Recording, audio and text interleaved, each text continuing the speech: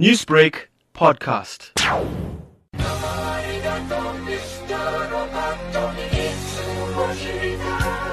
We actually broke the world record for generating the most amount of kilojoules per second in a game that consists out of depositing solar panels, energy cubes, and turning a wind turbine in an energy impact game.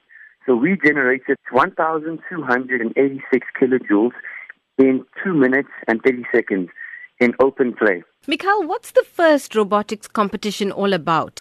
So first focuses on igniting a passion in young students across the world in science, technology, engineering, and mathematics.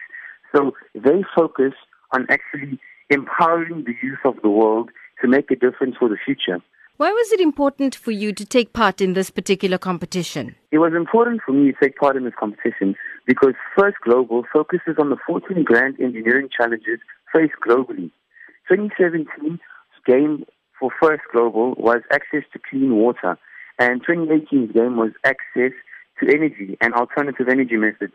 So in the world, we face all these grand challenges, and First actually ignites us to go and research about it and come up with methods to solve these problems and challenges that we face.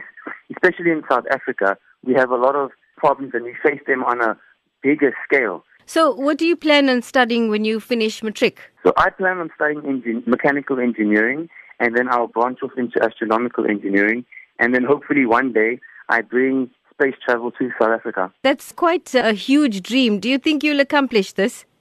Yes, well, my mother always taught me that if I put my mind to it, I can accomplish anything. What were some of the prizes that you've brought home with you to South Africa?